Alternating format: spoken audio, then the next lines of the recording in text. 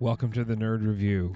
This is a show where we talk about movies, TV shows, video games, books, and comic books. This is episode 9, and today we're talking about The Day After Tomorrow. This is one of my favorite disaster movies from one of my favorite directors, a king of disaster movies, Rolland Emmerich. So he's directed The Day After Tomorrow, Independence Day, Godzilla from 1998. So that's the one with Matthew Broderick, with a lot of people might say in hindsight, not a Godzilla movie, but that's a debate for another episode. Today we're talking about The Day After Tomorrow. This movie stars Denis Quaid, Celia Ward, a very young Jake Gyllenhaal, a very young Emmy Rossum, who are amazing in this movie. And let's jump into The Day After Tomorrow. Now, I'm going to start off by saying that I love stylized intros.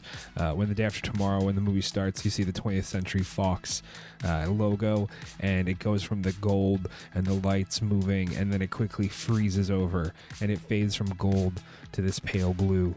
And I really enjoy, a stylized intro. You hear the cracks of thunder, and it jumps right into the movie. And the movie follows Denis Quaid. He's playing Jack. And it follows him trying to basically get to his son, who went on a trip to New York when this big storm hits. And Denis Quaid, his character, is this paleoclimatologist, and he's managed to figure out, or he hypothesizes that he sees this trend that happened hundreds of years ago, that in a period of rapid heating, climate change, global warming in 2004, that this could trigger a ice age event. And he tells the UN, the government, that this could happen in 100 years, 1,000 years, and if we don't act now, it'll cost more later. And what they don't realize is that it's going to happen the day after tomorrow, which, I mean, they don't go as far to say it, but that's what happens. So Jake Gyllenhaal's character, he's on a field trip with Emmy Rossum. They go to New York, and so that sets up the plot A, the plot B. Jack, Denis Quaid, is in Washington when the storm hits, and he hears that his son is trapped in New York, and there's this big storm brewing. So he says that, he's going to set out to save his son. And his crew of expeditionists. The movie opens. The first scene of the movie opens with Jack and his two friends on this expedition in the Arctic. So it does it sets up well that they're experienced with winter climates and trekking through winter climates, which is a nice, it's not just like some suburban dad who's just like, I'm gonna throw on my coat and walk hundreds of miles in the snow.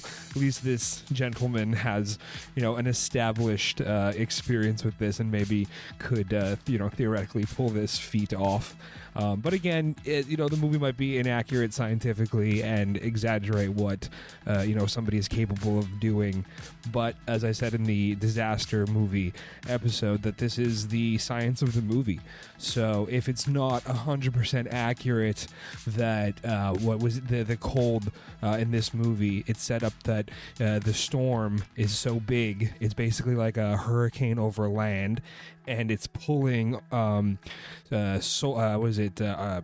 atmospheric cold from one of the upper atmospheres, so space cold, right? And it's pulling it down, and it's negative 150 degrees, and the effect is that the fuel lines start to freeze, and the ice crawls up the walls and around the outside of the object, and then it penetrates further and further in, and then if somebody that goes outside, they just freeze T-1000 style in liquid nitrogen. And of course, on the IMDb page, on the goofs or the trivia page, it says, well, that's not very scientifically accurate. And it's we know, it's just entertaining.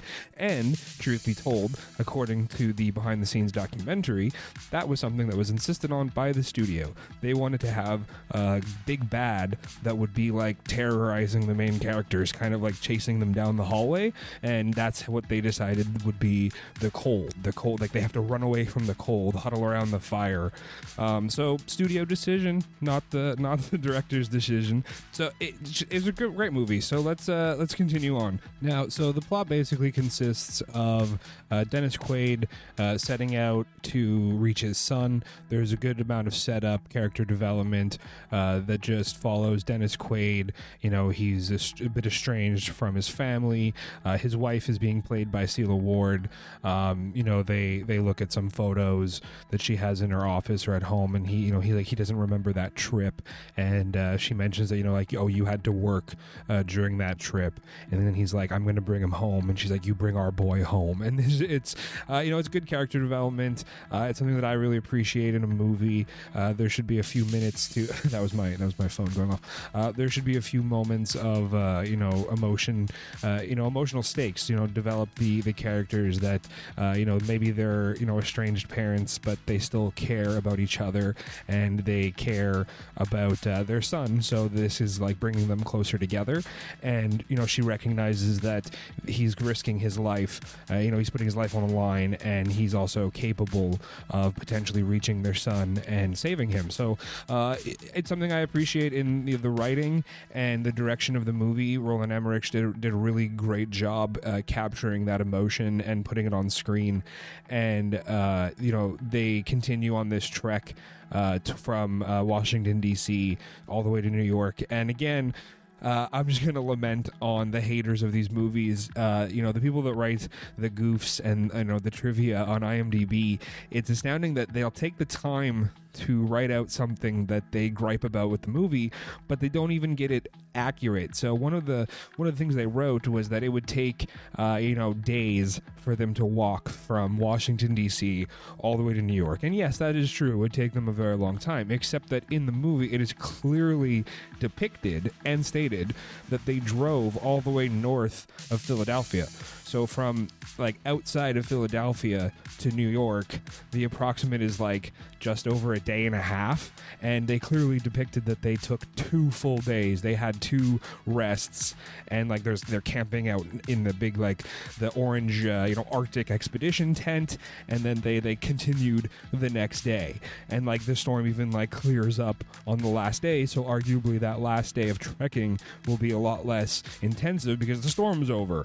So it's just like, if you're gonna gripe about a movie and you're gonna hate on a movie, at least get your gripes in order. You know, I can gripe about a movie that I like or a movie that I don't like, but I'm gonna get it accurate. Like, I'm not gonna, it's not inaccurate griping. Another one was just a weird, you know, somebody did all the math for how big the tidal wave is in one of the scenes. They have the depiction of like New York getting hit by a big tidal wave, you know, which is when like they're all so worried about Sam and, you know, his classmates, because this tidal wave like wipes out New York. And they did the math to like, it's very accurate. They did like, oh, the top of the wave hit the pedestal of the Statue of Liberty, and, you know, the Statue of Liberty is this high and the island is this high, so the wave was this high. And it's a lot of math, you know. They did all the calculations, except that if you watch the movie, the top of the wave hits nearly the top of the Statue of Liberty, not the bottom of the Statue of Liberty. So that was like, why would you do all that math again? You're taking all this time out for doing something, but you clearly you didn't even pay attention to the movie. The wave would have been like 100 feet higher than their all these close calculations that they took the time to do, but they didn't take the time to watch the movie properly. That's just it amuses me. Honestly, I find it amusing. You know, if I take the time to do this podcast, I'm going to watch the movie a few times and take, you know, accurate notes. And these people went, you know, above and beyond and are doing like math calculations on, you know, interesting parts of the movie, but they're not even accurate. So the plot continues. Jake Gyllenhaal is huddling down in the New York Library. That's where they happen to be crossing, and to get out of the wave. To get out of the way of the wave, they went in there and they went up, you know, the stairs and to the top floor. And the wave kind of like crashes around all the buildings, and it's like moving the cars, and there's like a big bus that just gets like thrown, and so the wave goes all the way around, And it cuts back and forth between the two, plot A, plot B. But the movie unfolds really well from this point on. They have a few scenes of like the intensity of the storm. All the water in New York starts to freeze rapidly, and people are, walking out on the ice. And Sam manages to call his dad, and Denis Quaid is like, "You can't go outside. If you go outside, you're gonna die." And it's all dramatic. And it's really well done. This scene where Sam, Jake Gyllenhaal, calls, his dad, Denis Quaid. They have this recreation set of a portion of the New York Public Library, and it's the bottom half where the payphones are, because nobody's upstairs. They're not able to get a signals. There's a big storm happening. It's 2004. You have a Nokia brick or some sort of flip phone, and so Sam is like, where are the landlines? They'll still have a signal, but it's in the part of the library that's already underwater and is continuing to flood. So he goes down, and they've really flooded it. They've built part of this stairwell and the archway, and you can see the phone, and the water line is like right below where the phone book would be, kind of thing, in the setup of a payphone. And he wades into the water, and it's like super cold, and he was like, it's all icy and whatnot. And it's Jake Gyllenhaal's a very good actor, and as he's on the phone and he manages to call his dad, and his mom is there, and they're at his dad's office, and he obviously assumed his dad would be at work during this big emergency event where a climatologist or a paleoclimatologist would be needed. And they manage to speak, and that's when his dad tells him that you have to stay inside, and the storm's going to get really bad, and you won't have a chance to survive outside. And as they're on the phone, the water level is rising, and it's super cold, and he's telling him all this. And it brings him and Laura even closer. It brings Sam and Laura even closer, because she's watching as the water level rises, and it goes above the archway, and she can't see him, and then she's like screaming like, "Sam, Sam!" And it's a touching moment. And then she has to get all his wet clothes off, and she hugs him, and she's like, "I'm using my body to warm your body." And it's it's getting a little saucy in The Day After Tomorrow. So that's when Denis Quaid's character is like, okay, I'm setting out, I'm gonna go get him. And he goes into his little room, wherever he works in this government building, and he has his Arctic expedition gear, which is really cool. It's also one of the few movies that has an accurate depiction of winter. So many times you see them it's howling wind, and they're walking down the street in their coat, but they have no hat, gloves, scarf, nothing. And I live in Canada. I have experienced winter.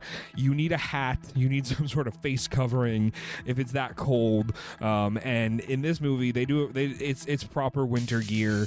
They have it's supposed to be Arctic expedition gear that they're wearing, and they have face masks, and they have goggles, and they have good gear, which is also really cool. A little tangent, in my opinion. Everyone loves cosplay. Cosplay is so popular these days, and one of my little jokes about one of the reasons why I love The Day After Tomorrow so much is that from November to February, I get to do cosplay every time I go outside. I can pretend that I'm going out to The Day After Tomorrow, and I got to put my snow pants and my winter jacket and my hat and my scarf and my gloves, and how far can I walk in these sub-zero temperatures? And it's fun going out in a snowstorm and walking to your favorite forest trail. I used to live near big forest trails and stuff, and that was just something that I found really fun and I enjoyed. It's like getting to go cosplaying every time you leave the house, which is a good way to get through winter blues. If you need some a new way of framing it in perspective, you can put on all your cosplay and pretend you're in The Day After Tomorrow, and you're you're trekking out into a storm to get precious resources from the SAQ, or something from the depth. So to get back to the movie, there's some really good VFX that has started to come into effect at this point in the movie. There's the big tidal wave that happened, and shortly after the tidal wave, there's a ship that comes down down the heart of New York. Well, not the heart of New York. It comes down one of the streets, and they all stand like on the balcony on the second or third floor of the library, and like the whole first area is all frozen. Well, it's all like there's like icy water down there, and you see this like big cargo ship just like float down one of the streets of New York, and it's so well done, and it's all quiet, and you just hear like the ominous like screeching of metal as it like goes and hits like cars and scrapes the sides of the buildings, and it's very well done. The special effects in the movie are a blend of some practical, and then you have your CGI, but it's still a really good blend. So like in the foreground you have real cars in a recreation street of New York that they've built a water tank around, and it's actually flooding, and you have the actors jumping over cars and running over the trunk and stuff, and then you have real water, and then in the background they're on a blue screen or a green screen, and then you add the effects of the background. It's they make it to look like real New York, and it really translates, because almost 18 years later the movie still looks phenomenal, which is due to all the special effects houses that worked on this movie. The crafting of this movie is quite phenomenal. If you look at the behind the scenes documentary, or I read a lot of the behind the scenes and the making of information, so 9 effects houses worked on this movie, over 1,000 artists, notably Industrial Light and Magic and Digital Domain, which is amazing. These are some of the biggest special effects houses at the time, and still to this day. But one of the things that I was shocked about when watching the behind the scenes documentary is that ILM, Industrial Light and Magic, they handled the wolves in the movie. And if you're familiar with Day After Tomorrow, shockingly, the wolves is the worst part of the movie. They don't look real whatsoever. They don't mesh. Their fur doesn't look real. There's no depth to them at all. They look almost 2D and static on the real world background, which is shocking. It breaks your perception, your immersion into the movie, and it's just crazy that such a big special effects house like Industrial Light and Magic would be responsible for, hands down, in my opinion, the worst part of the movie. The special effects are horrible, and it's unfortunate because the wolves, they do play like one of the perils in the movie. Sam's character and some of the supporting cast, with Jake Gyllenhaal, they have to go out onto that big ship because there's some resources on it. Emmy Rossum's character Laura, she suffered an injury. She cut her leg while the water was swelling and they were fleeing. She was running past a car, and 2 of the cars had collided, and she cut her leg, and it was infected. It makes sense, all that dirty water. It's New York. It's probably very dirty water. And so they assume that this big ship that has floated in, and the water's frozen. They've seen people walking on the ice. So they head out, and but the wolves have escaped from the zoo, the Central Park Zoo, which was established in another shot. Very well done. They foreshadow everything really well. It's not like they just walk out and then all of a sudden it's like, oh hey, where'd these wolves come from? Just happen to walk by when all the storm stuff is happening and the tidal wave is coming in and the lightning is building. They have a scene in the zoo, and they're like, oh, the wolves are all agitated, and it does track. There's all this reports of and scientific knowledge about animals being aware of storms and having some foresense. So I enjoyed that. And then at some point they show you that the wolves escaped. So the wolves do play this like vital part in the movie, and it's crazy to believe that Industrial Light and Magic was responsible for this vital part of the movie, and they accepted such a subpar work. They accepted it and they put it in the final movie, and that's shocking. And to me, it's a clear example of a big company just using their weight, like, oh, we're Industrial Light and Magic and we'll handle this, and then handing in something subpar and just phoning it in and taking their money and being like, it's a disaster movie, nobody's gonna care. Like, they probably didn't care about the movie. It's not Star Wars, it's not something big, and it's just that part really irks me, especially that I already hated the wolves, and then I go and find out that it's one of the like most reputable VFX companies in the world, and that was what they handed in. It's like, you got an F on your homework for that. So that was just my little rant on Industrial Light and Magic and their hand in ruining what should have been a really good portion of the movie, because you watch those wolves and you're just like, that's just so subpar, man. It's so subpar. So let's cut back. I'll digress, and we'll get back to the plot a little bit here. So back to the remaining of the plot. Once you get to the ship part, you're close to like halfway through more than halfway through the movie. They get back to the library as they're finishing up on the ship. The wolves had chased them through the ship. They heard them. They catch them on the ship. They have to. One of their friends gets a little bit mauled, and they hit him in the face with a frozen fire extinguisher. They don't hit their face. They don't hit their face in the friend. They don't hit their friend in the face with a fire extinguisher. Wow, say that 5 times fast. Don't hit their friend in the face with a fire extinguisher. They hit the wolf, the poorly done wolf, in the face with a fire extinguisher, and they manage to close the doors, and they're collecting all these supplies, foods, from the mess hall on the ship, and they find some penicillin and some medicine, and Jake Gyllenhaal's character Sam, he goes out one of the portholes and tries to distract the wolves and gets them to chase him out of the interior of the ship, and he locks them out, I know they lock them in another room. That's what it is. They lock them in another compartment so that they can escape the ship, and they come back with all their medicine, but as they're doing this, as they're fighting the wolves, Jake realizes, Sam's character, he realizes that they're basically in the eye of the storm, and he can see that the air is starting to slow down, and he looks up the buildings, and it's that studio bad guy,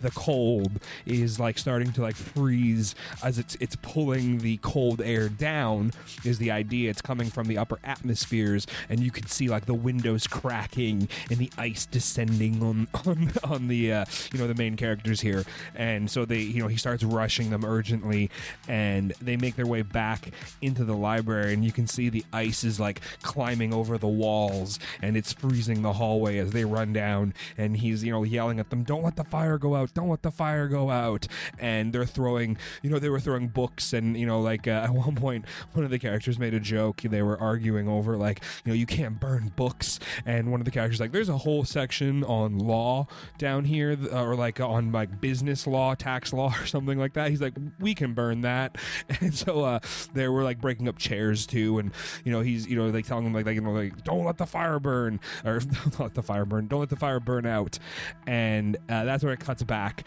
to Denis Quaid's character. We don't see Sam again. The movie's winding down, and he's on his final part of his trek.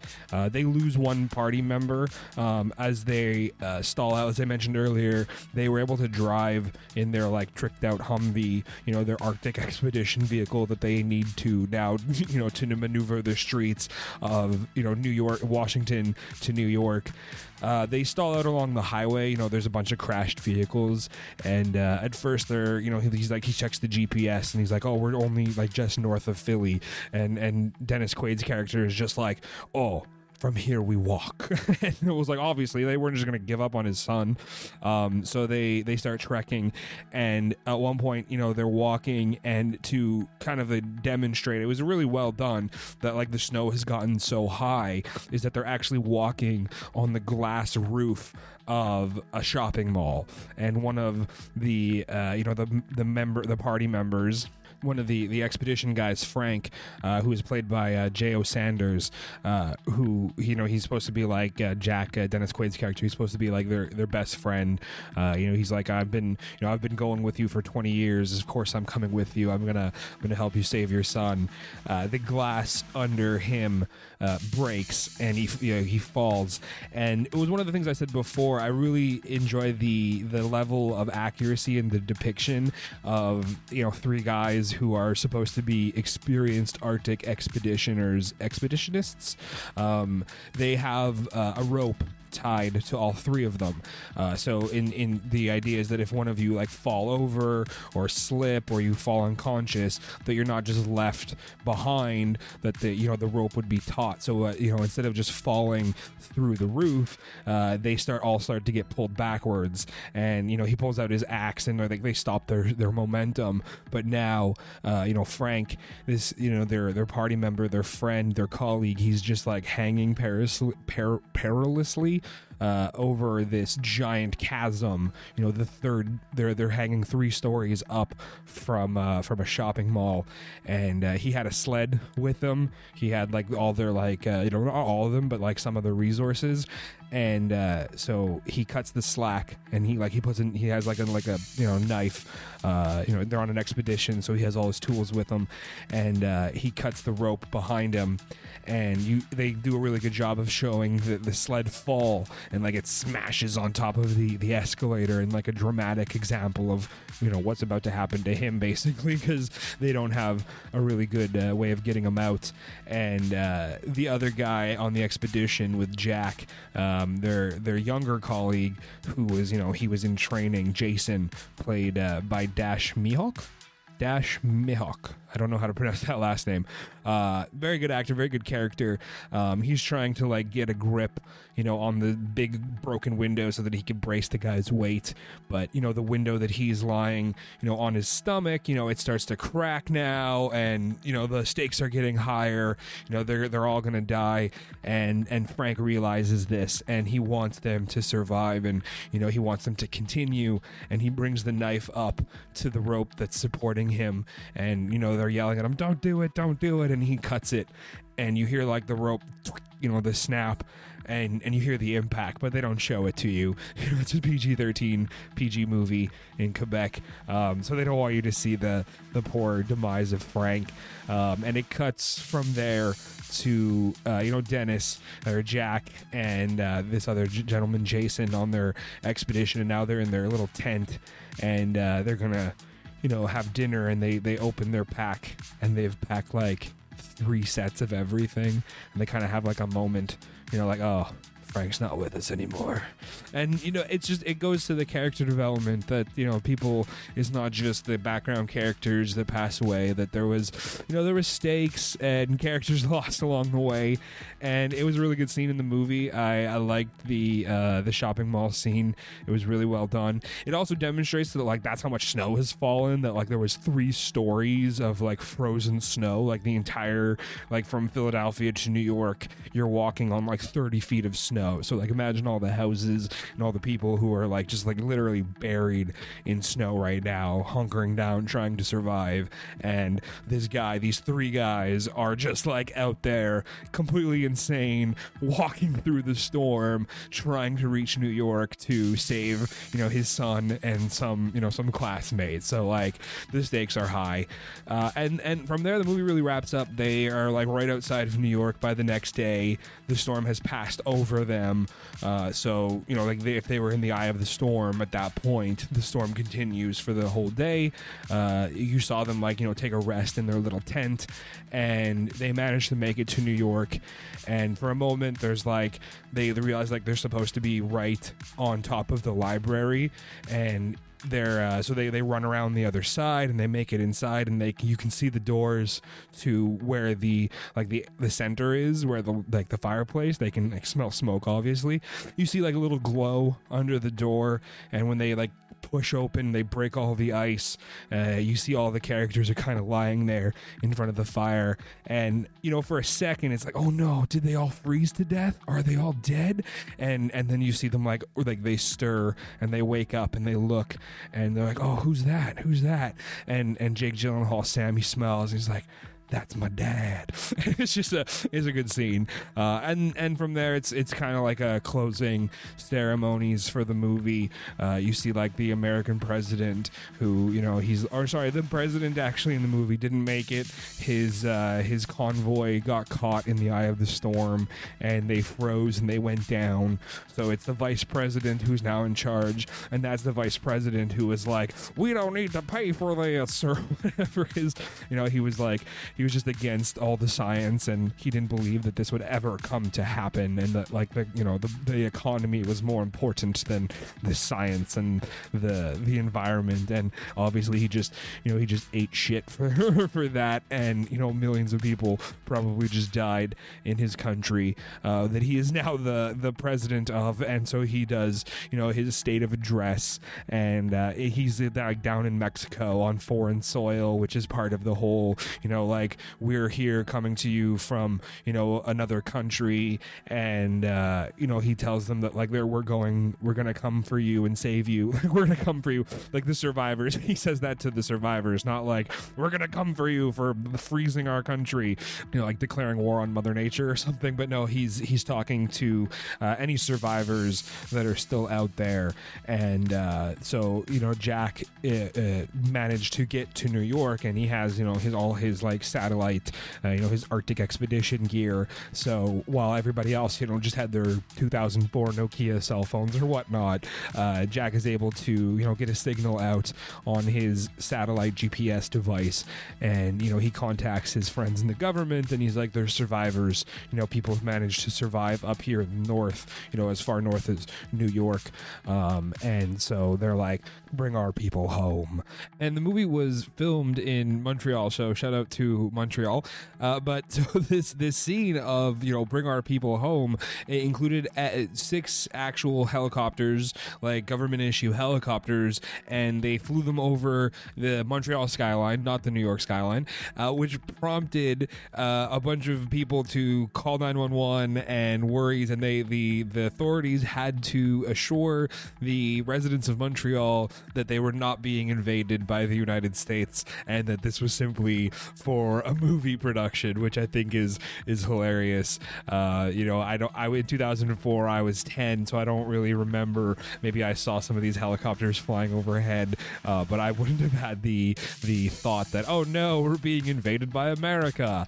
Very Red Dawn, I guess, if you were around when these movies came out, and you're just like walking around and you see like 6 or maybe 8, I don't remember how many it was, but all these like government issue helicopters, and I assume they were flying like decently low, like just above the however high up they had to be, but they're big too, right? So that's a very funny little trivia fact that's on the page. And it's a good scene, and the movie wraps up, we get a good credit roll, and I can't say enough about this movie. I really love The Day After Tomorrow. It's been 18 years since the release, and it still holds up, which is what I was saying is a combination of the real recreations of New York, using a water tank, having the actors run around sloshing around in the water, and then adding on the layer of special effects. And in the behind the scenes, it was at one point it was initially considered using miniatures, but because of how much was required, they actually used 13 blocks of LIDAR scanned 3D modeling of Manhattan, and then 50,000 scanned photographs to use the building texture.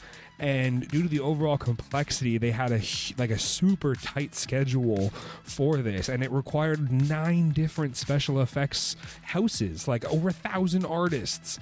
And like they used small houses, small special effects houses for individual scenes, and they still have the record for one of the longest CGI scenes. The entire intro to the movie, when they're in Antarctica, it's all CGI, and it's really well done. You have like the crunch of the snow effect, and it's all blue, and the characters mesh because the characters are there, and what's in the foreground was an actual set. So it's remarkable what they were able to achieve. And obviously a large portion of the movie's budget was allocated to these special effects and the employment of over 1,000 artists and 9 special effects houses. So the budget was $125 million in 2004 money, and it made at the box office $552.6 million. It was second in its opening weekend, second only to Shrek 2, which placed higher than it. It's an amazing movie. It went on to have a great run. A lot of the disaster film enthusiasts think it's still a great movie. So some interesting trivia that I scraped up while reading, all the different things about this movie during production. One of the things was that Emmy Rossum was not the first choice for the movie, and it was basically foregone that it was going to be Lindsay Lohan. She was going to play the character of Laura, but she had to step back and drop out due to scheduling conflicts, presumably for Mean Girls, which came out the same year as this movie. So if you look at the schedules, I assume that's what she was probably filming at the time. So Mean Girls is a great movie, and in my opinion, Lindsay Lohan in Mean Girls is a great movie, and I just don't see the character chemistry. Like, I don't see the chemistry being there between Lindsay Lohan and Jake Gyllenhaal. Part of the movie, some of the great scenes are between Laura and Jake. On the plane, she's sitting next to him, and there's some turbulence, and he's afraid of flying, and she holds his hand. And I try to picture Lindsay Lohan, and nothing to the chagrin of Lindsay Lohan. She's a great actress. I liked her. I liked her in Mean Girls. It's a great movie. It's a hilarious movie. But I just don't see her having the on-screen chemistry with Jake Gyllenhaal the way that Emmy Rossum did. And so interestingly enough, too, Emmy Rossum would get another role because Lindsay Lohan dropped out. It happened again in 2006 for Poseidon, another disaster film. We'll probably do an episode on that, the remake of Poseidon in 2006, and funnily enough, again, I have the same opinion of that movie. Emmy Rossum is amazing in Poseidon, and as I try to picture Lindsay Lohan in those scenes, replacing Emmy Rossum, and I'm just like, wow, that's a weird choice. I don't see her having the chemistry, the chops. I don't know what it is. I just don't see her in these type of roles. I think Emmy Rossum did an amazing job as Laura in The Day After Tomorrow, and she did an amazing, phenomenal job in Poseidon in 2006. So another casting trivia. Apparently at the time in 2004, there was a bit of controversy over who was cast for the vice president. The actor is Kenneth Walsh, and the reason it was controversial is because he actually had a somewhat of a physical resemblance to the vice president Dick Cheney. And Rolland Emmerich actually insisted on it for that reason. Apparently, he admitted that the character of the president and the vice president and the casting of Kenneth Welsh was as a criticism of Bush and Cheney and their opposition to the Kyoto protocols and not reducing greenhouse gas emissions. So that's a little funny, interesting thing from the director and his choice on casting. It was he's trying to do trying to be make some sort of political statement while making a movie about climate change, and it's about the government ignoring the warning of scientists, and that somewhat mirrored what was actually happening in 2004. So that was interesting. It's also interesting that Rolland Emmerich spent $200,000 of his own money to make the production carbon neutral. According to the trivia fact, it's the first of its kind in Hollywood, and all carbon dioxide emitted by the production was offset by planting of trees and investments in renewable energy. So, say what you want about the movie being inaccurate or, a fluff piece or an action drama or whatever, criticism you have, but that's pretty cool. It's carbon neutral. They planted a bunch of trees and made some, good investments for the future. I think that's pretty interesting. Another interesting tidbit from the behind the scenes and from Rolland Emmerich himself, according to him, Emmy Rossum gave Jake Gyllenhaal, quote, a deep French kiss during their first read together. So I mean, I guess that explains why they had such good on-screen chemistry. I'm curious if Lindsay Lohan was as enamored with the young Jake Gyllenhaal as Emmy Rossum was. And, it's an interesting layer, interesting fact about the actors, and maybe they're having fun. Speaking of interesting facts, according to that trivia, Jake Gyllenhaal actually peed in the water tank during the filming of the phone call that I was describing before. He really had to pee, and they were, he was on set and they were about to go film, and the whole tank, he's literally standing in a pool of water that's getting higher and higher, so I assume he can hear there was a sound of rushing water, and he's trying to act out his scenes. Though according to Joey, if you've ever seen Friends, the urgency to pee, the need to pee adds that level of urgency, and so maybe he was pulling a Joey, and that was his way of committing to the scene, and he just had to let it go and pee in the tank a little bit there, which is I think that's pretty funny. I think it's pretty funny. So that's The Day After Tomorrow. It was a great movie. There's so much fun to be had in a disaster movie, and especially one that's so well cast with great actors and has a great director like Rolland Emmerich. I mean, he not only did he direct, he wrote Independence Day, the original Independence Day, and the sequel. But some people didn't like the sequel. But I mean, it's arguably that the original Independence Day is one of the best disaster movies. With the destruction of the White House and all that stuff. So he knows what he's doing, and he's an amazing writer, an amazing director. He has a really unique vision on how it comes about, these destructions, the destruction, how it comes about, the destruction, and using models and miniatures and practical effects and layering the special effects. These are all decisions that are made that end up creating this final result that is this amazing movie that stands the test of time. It's been almost 18 years, almost 20 years since its release, and I watched this movie just a few times now, while taking my notes and preparing for this episode, and it's just still such a great film. Everything holds up.